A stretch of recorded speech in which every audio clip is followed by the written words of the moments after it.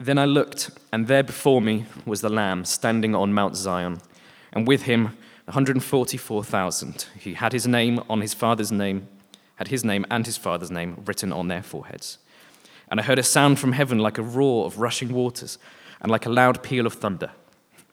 The sound I heard was like that of harpists playing their harps, and they sang a new song before the throne and before the 4 living creatures and the elders. No one could learn the song except the 144,000 who had been redeemed from the earth.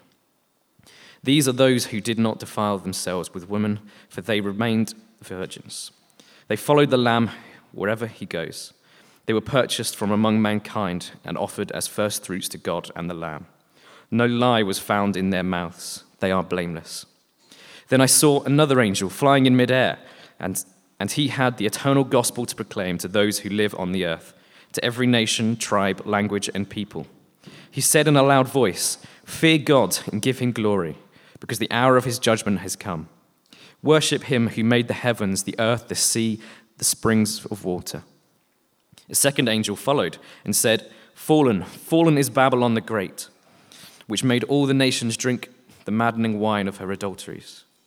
A third angel followed them and said in a loud voice, "If anyone worships the beast and its image and receives its mark on their forehead or on their hand, they too will drink the wine of God's fury, which has been poured full strength into a cup of his wrath.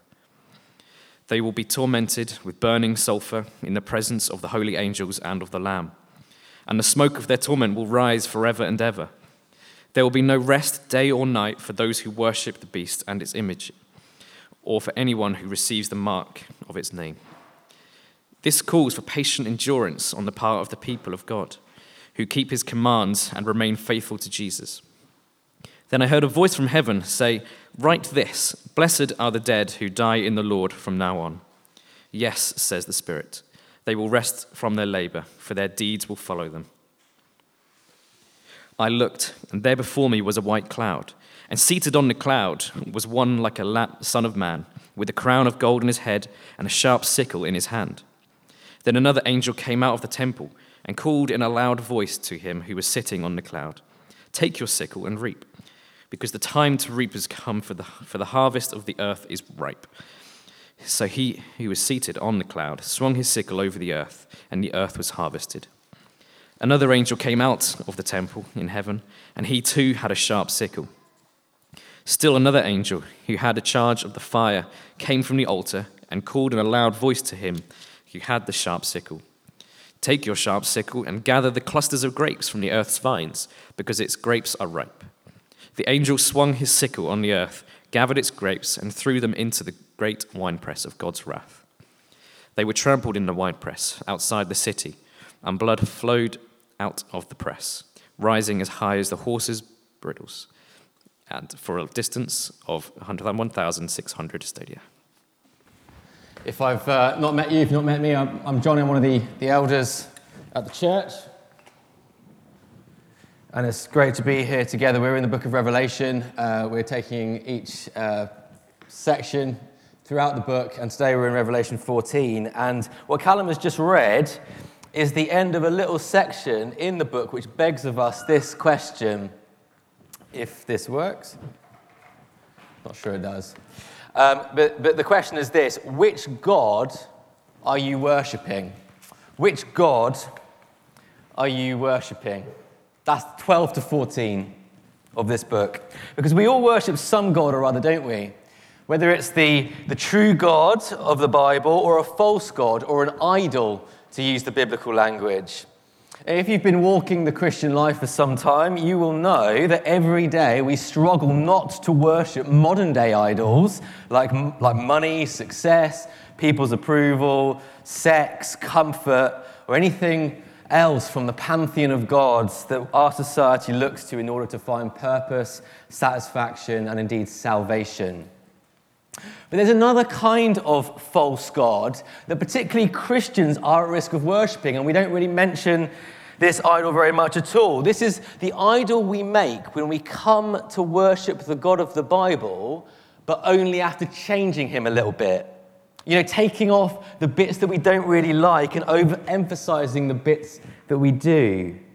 We remake God into our own image, and we are happy with the idol our hearts and minds have fashioned. But we really, really shouldn't be. As we've seen over 12 to 14, worshipping any idol, whether it looks a little bit like the God of the Bible or not, actually leads us away from where true purpose, satisfaction, and importantly, salvation can be found. So which God are you worshipping? I guess the reason I'm asking that question now is threefold.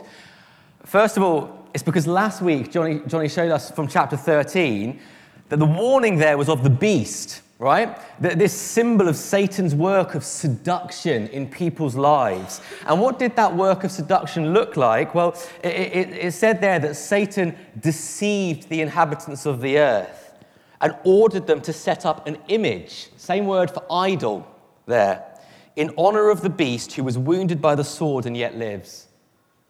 Notice how the false god that Satan lures people towards sounds just like Jesus. Wounded, but now yet lives. And yet this is a copy, an image, an idol, a false god. And so you see the warning. We can be deceived into thinking that we're worshipping Jesus, the true God, when actually we're worshipping his shadow, a false god who's just similar enough for us to be deceived.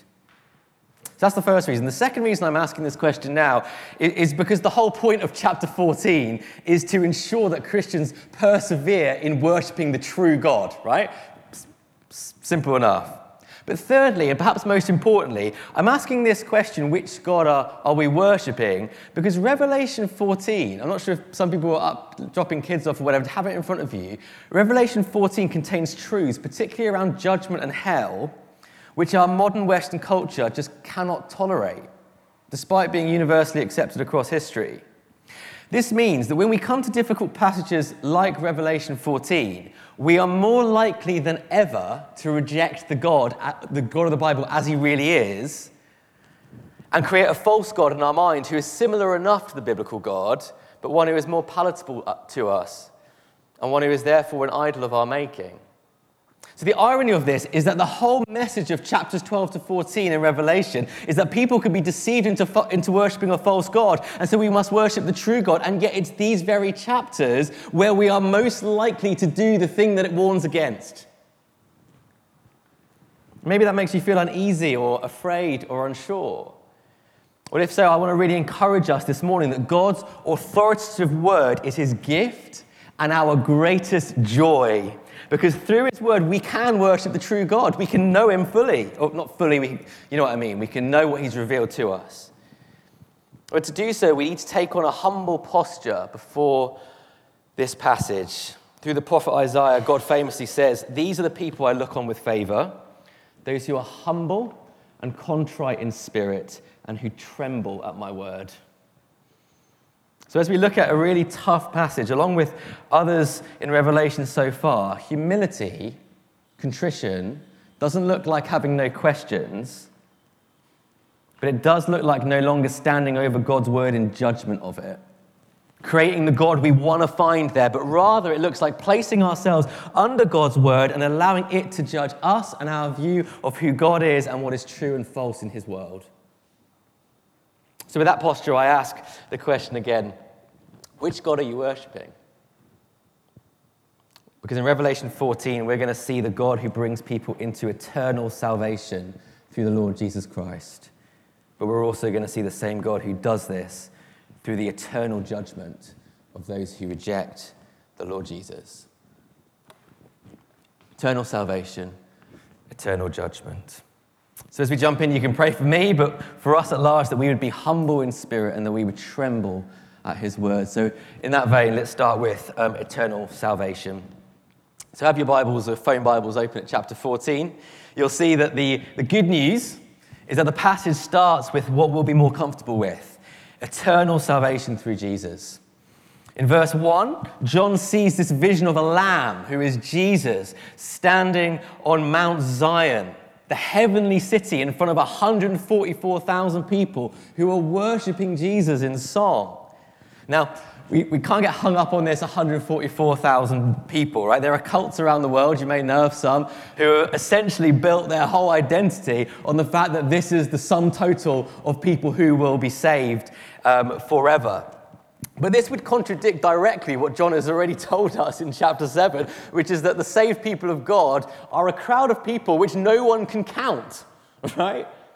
And of course, we know that numbers are really important in Revelation. We've seen 12 being the number of the fullness of God's people, right? 12 tribes of Israel, New Testament, 12 apostles of Jesus is the kind of fullness of God's people. And now 1,000 in Revelation is a lot more general. It basically means loads. Okay, that's the number for loads. So what you've got here, and I'm going to make my maths teachers proud here, you've got 12 times 12 times 1,000. What's the point? The point is that look at the fullness of God's people. There are loads of them. No one can count them. Well, there are 144,000. No, there are loads of them. Saved in Jesus. And just as those who worship the beast last week in chapter 13, do you remember they had this symbolic mark on their forehead, 666? Well, did you see what these worshippers have on their foreheads? Verse 1, the name of the Lamb and the name of his Father. Do you know that this morning, if you're trusting in Jesus, that the Holy Spirit has stamped the name of Jesus and God the Father on you? A symbol, to be sure, but one that shows that he has claimed you, that you belong to him, that you are safe in him. So it's absolutely no wonder that these people are worshipping the true God, the Lamb, who, verse 4, purchased them from among mankind. Note that they aren't there because they achieved it themselves, but because they were purchased by God through the Lamb's blood, shed for them at the cross for the forgiveness of sins. I point that out because when we read in verse 4 that these are those who did not defile themselves with women, or verse 5 that no lie was found in their mouths and they are blameless, we so often make the mistake of thinking that somehow these people earned their salvation. And that's wrong, I think, for two reasons. First of all, it's wrong because in Revelation, moral purity is a symbol for those who actually remain faithful to the Lord Jesus. Moral purity is a picture of spiritual fidelity. So you've always got two worshippers going on, those who worship the beast and those who worship the Lamb. These are those who were spiritually faithful to the Lord Jesus Christ, or to use the language of Hebrews, who held fast to their profession. But secondly, they're blameless because when Christ cleanses us from our sins, we become blameless. He takes our sin. We take his perfection, moral and spiritual. This is how the Father sees his people in Christ this morning on earth, but also into eternity. Blameless. So what you've got here is a picture of what God does. He buys us back from sin, death, and hell unto eternal salvation. So our songs of praise and worship to Jesus that we've sung already and we'll sing after this today even will ring out across the heavenly courts into eternity. The true God offers people eternal salvation in Jesus.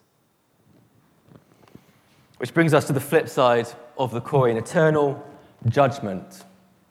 Eternal judgment. And you've got that little middle passage there, if you've got one of the church Bibles, it's verses 6 to 13. And John sees there three angels, okay?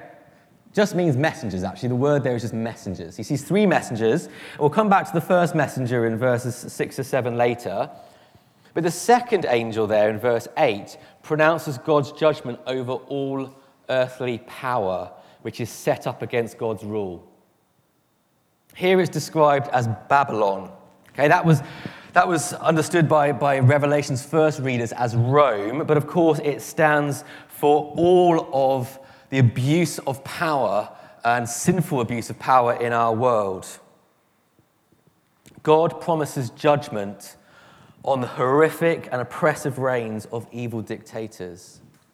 He decrees judgment on the horrific abuse that you experienced as a child or as an adult.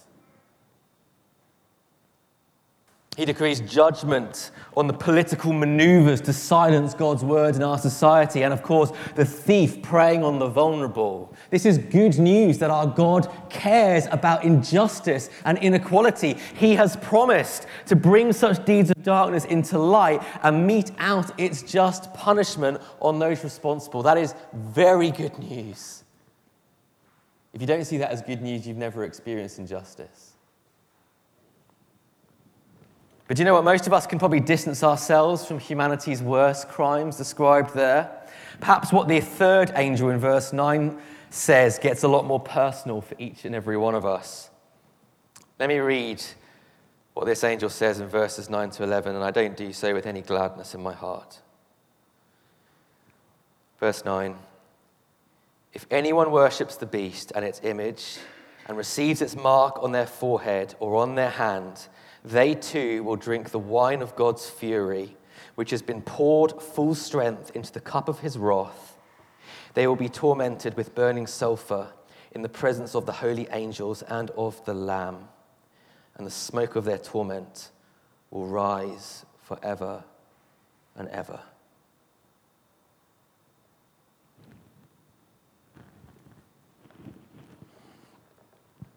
Last week in chapter 13, we saw that those who worship the beast are, quote, all the inhabitants of the earth.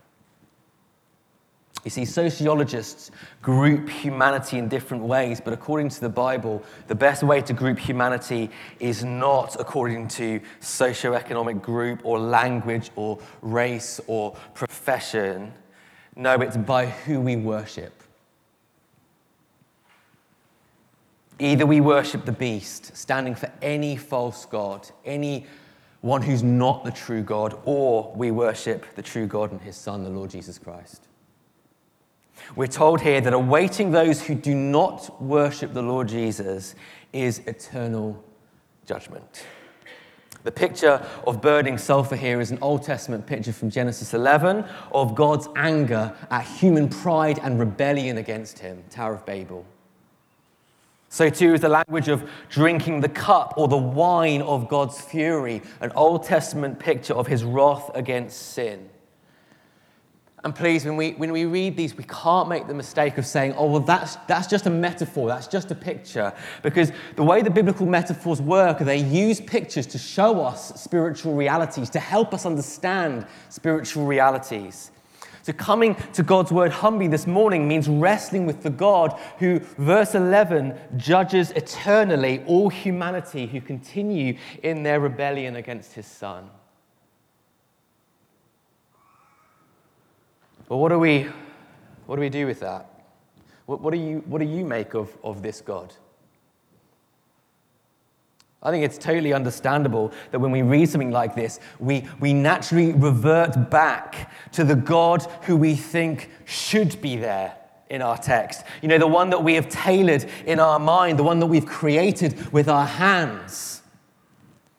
Or do you know what sometimes people say, oh, but think about Jesus. We might appeal to Jesus. Surely Jesus didn't say anything like this. And yet actually what we find is Jesus spoke more about an eternal hell than any other biblical figure, including Old Testament prophet or New Testament apostle. In Mark 9, for example, Jesus says, if your eye causes you to stumble, pluck it out. It's better for you to enter the kingdom of God with one eye than to have two eyes and be thrown into hell, where the worms that eat them do not die, and the fire is not quenched. See, Jesus uses different imagery, but he teaches the exact same truth of eternal judgment. Now, before coming to God's defense, which we like to do, I think the Bible gives us two appropriate responses to the reality of God's eternal judgment. Romans 3:19 is one where God kind of graciously warns us. It says that God graciously warns us so that every mouth may be silenced. Our first response is silence, not words. Accusing God, justifying ourselves, or trying just to worm our way out of the reality of what God's word says. Just silence. The second response, I think, is weeping.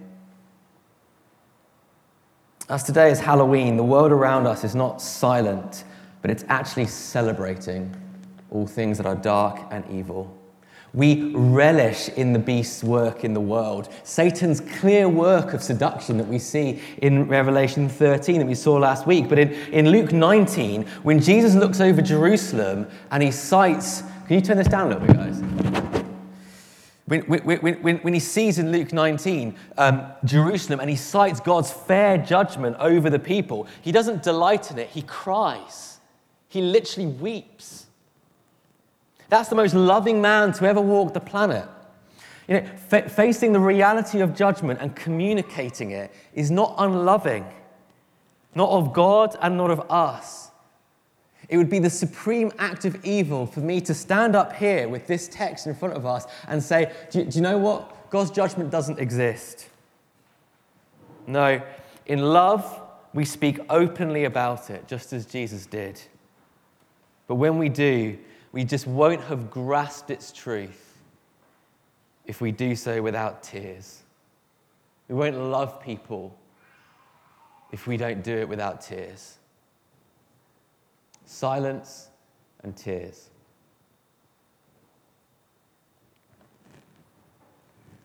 But of course, it's right, I think, perhaps to say something about why we find the truth of hell so unpalatable. There may be more reasons, but I've got 3 reasons why I think this might be hard for us. The first is that we fail to understand the holiness of God, the blazing furnace of his perfect justice. God can only do what is right. And even our sense that eternal judgment can't be fair, well, that sense of right and wrong, fallen as it is, comes from being made in the image of the perfect God of justice. And when any wrongdoing comes into contact with this perfectly just God, by the perfection of his character, he cannot sweep it under the carpet. So even if you can't get your head around how hell can be right, here is something to hold on to, that God only does what is fair and right and good. The second reason that I think this is hard for us is that we fail to grasp the severity of sin. We conceive of sin as naughty little things, little peccadillos. But sin is like looking into the face of our majestic Creator who's given us life and breath, and it's like slapping him in the face before spitting at him. Incidentally, the very thing that we did as human beings when we actually looked into the face of our Creator before Jesus' execution. We slapped him and we spat at him. It's a picture, that is a better picture than any of what we do when we sin. And it requires punishment. But the third and perhaps most important reason why this is hard is that we just don't believe God's clear word to us that all human beings, ourselves, our friends, our families, those we pass on the street, are all sinners. We are all cosmic traitors of this majestic God in and of ourselves. Romans 3, famous verse, says that all have turned away from him. All.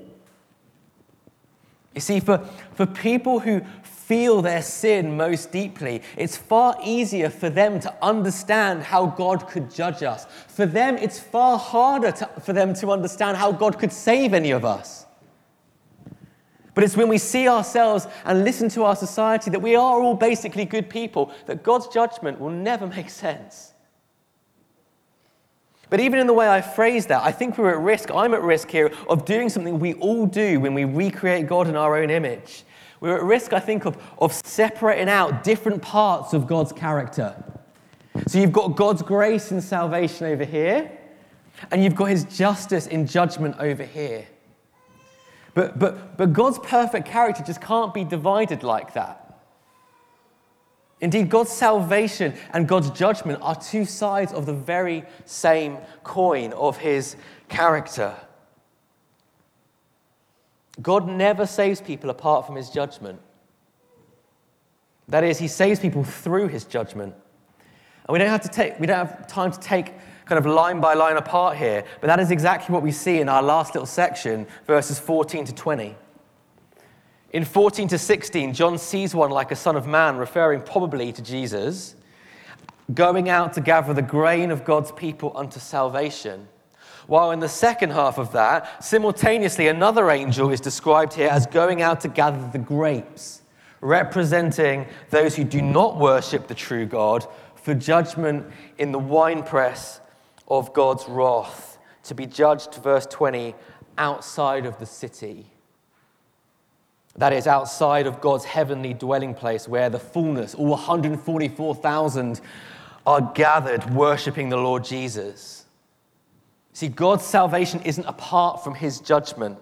No, his salvation is brought through his judgment on sin. We can't siphon off the parts of God's character that we like and those we don't. We can't have salvation without judgment. Because after all, what are we saved from if it isn't from his anger at sin?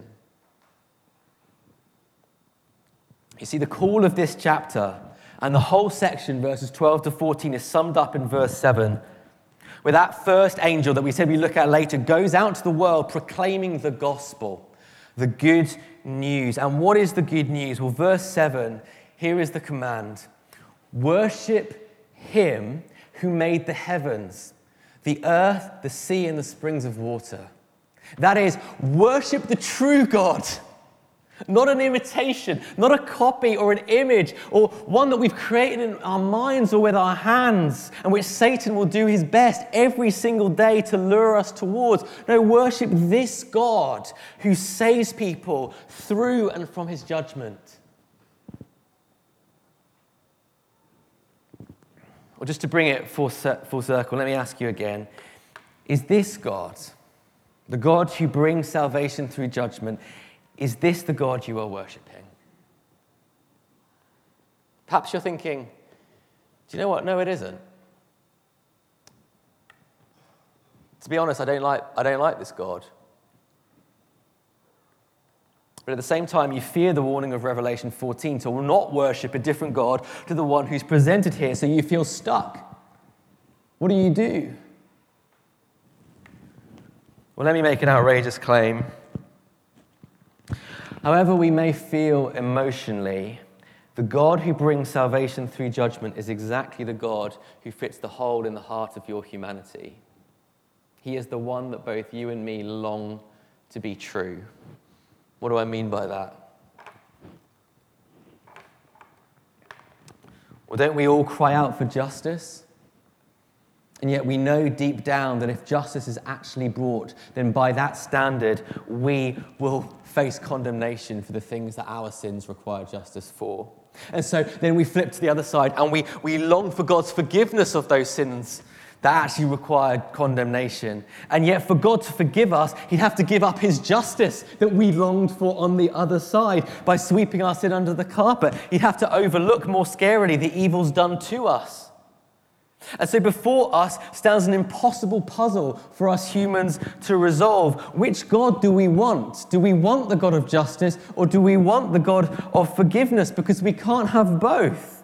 A God who is both just and who turns a blind eye to sin just doesn't make sense and indeed doesn't exist. So we try to solve the puzzle in our minds by conjuring up a God who will deal with evil and yet who will really forgive my sins. And our best solution to this conundrum is to create a God who will judge the really bad people. But as for me and my housemates and my colleagues or friends and families who, aren't perfect and yet try their best to love people and be kind and do what's right, well, surely God can save us whilst condemning those really bad people. And so the idol God of our minds is a God who welcomes people forgiving what we conceive as small little sins on the one condition that we're not too bad. And that we don't do enough, and that we do enough good to kind of tip the balance in our favor. But brothers and sisters, this is the false God that every religion, from parts of Roman Catholicism to Islam, even in our atheistic worldviews, have created. You know what we do at the moment? We ourselves play the role of God by decreeing who's in and who's out, based essentially on how good or bad we are, by how good our views or how bad our views are on the environment or sexuality or whatever the modern creed of the day is. We do exactly the same thing. But friends, here's the best news in the universe And if you've drifted off, here's where to tune back in. The God who saves or condemns us on the basis of how righteous or unrighteous we are in ourselves is a lie out of the pit of hell. He is a false God who Satan, Revelation 13, lures us to every single day. And even better than knowing that this God is false is knowing that the true and living God is wholly different. Because the God of the Bible rejects any view that some might be good enough for heaven. He is clear that none are righteous, not even one, Romans 3. And what our minds cannot solve regarding God being both just and gracious, well, the infinite wisdom of God has solved that puzzle, achieving it in Jesus Christ. Namely, that in him, God can offer the very worst of sinners, deserving of the very fiercest judgment, that he can offer that person full pardon without compromising one dot of his perfect justice. And how has he managed that? Well, it's by the cross. He's managed it by the cross of Christ. Because the night before his execution, Jesus cried out both in human anguish and in willing obedience. He says, "Take this cup from me, yet not my will, but yours be done." You see, Jesus was staring down the reality of verse 10 of Revelation 14. He was talking about the cup of God's wrath against sin. On the cross, Jesus willingly drank to the dregs every last drop of God's wrath against us. He took on himself, verse 20 of Revelation 14, where he was trampled in the winepress outside the city walls of Jerusalem, and his blood flowed out of the press so that you and I would never, ever face God's condemnation of our sins. You see, at the cross, we have the clearest picture of the God that we Christians worship.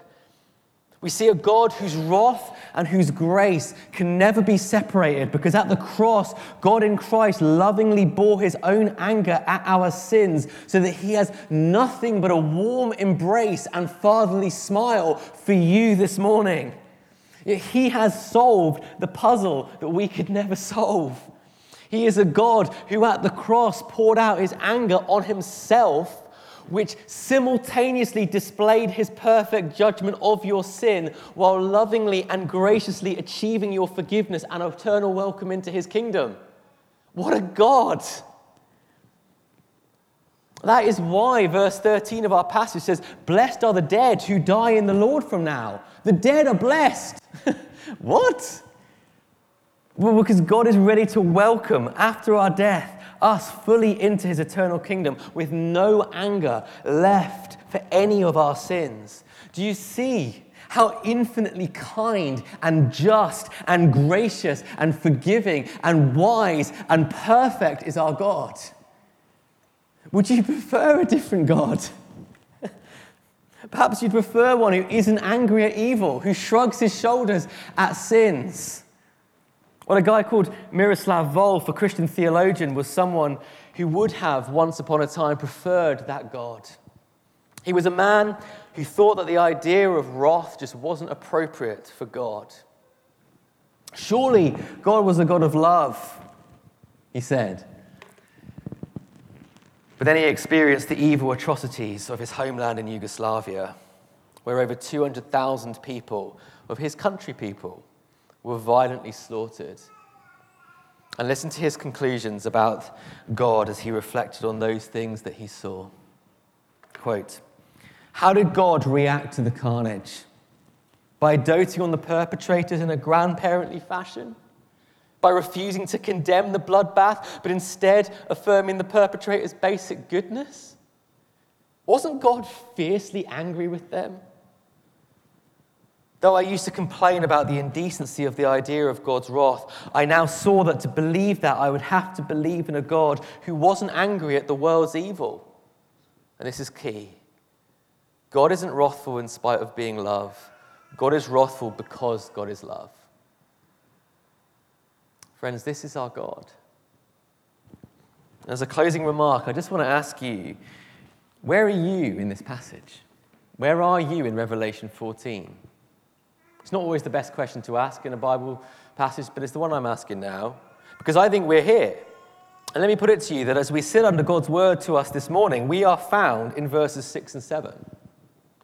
John sees an angel who, quote, had the eternal gospel to proclaim to those who live on earth. That is us.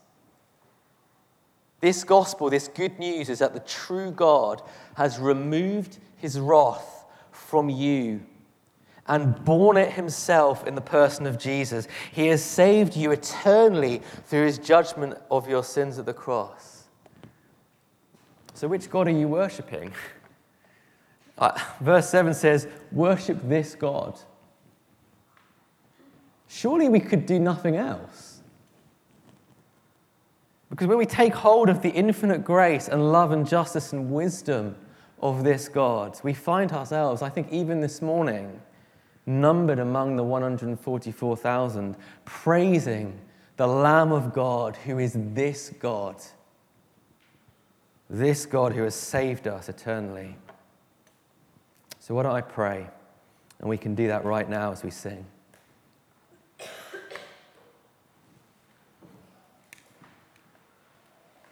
Heavenly Father, we are silent before you. Father, when we think of your just anger at sin, we know that we deserve to be in the winepress. We know that what happened on the cross should have happened to us, and yet, Father, by your grace and your majestic kindness in Christ, you displayed your perfect justice while simultaneously welcoming us into your eternal kingdom as a father welcomes his child. Father, you are worthy of our praise this morning. And so as we lift up our hearts and our minds and our voices to you, Lord, we pray that, Father, what happens here would happen in our lives as we are numbered among the 144,000, praising the Lamb of God, the Lord Jesus Christ, into eternity. We pray that he would be glorified from our lips and from our hearts right now and into this week and for the rest of our lives. We pray for him. Amen.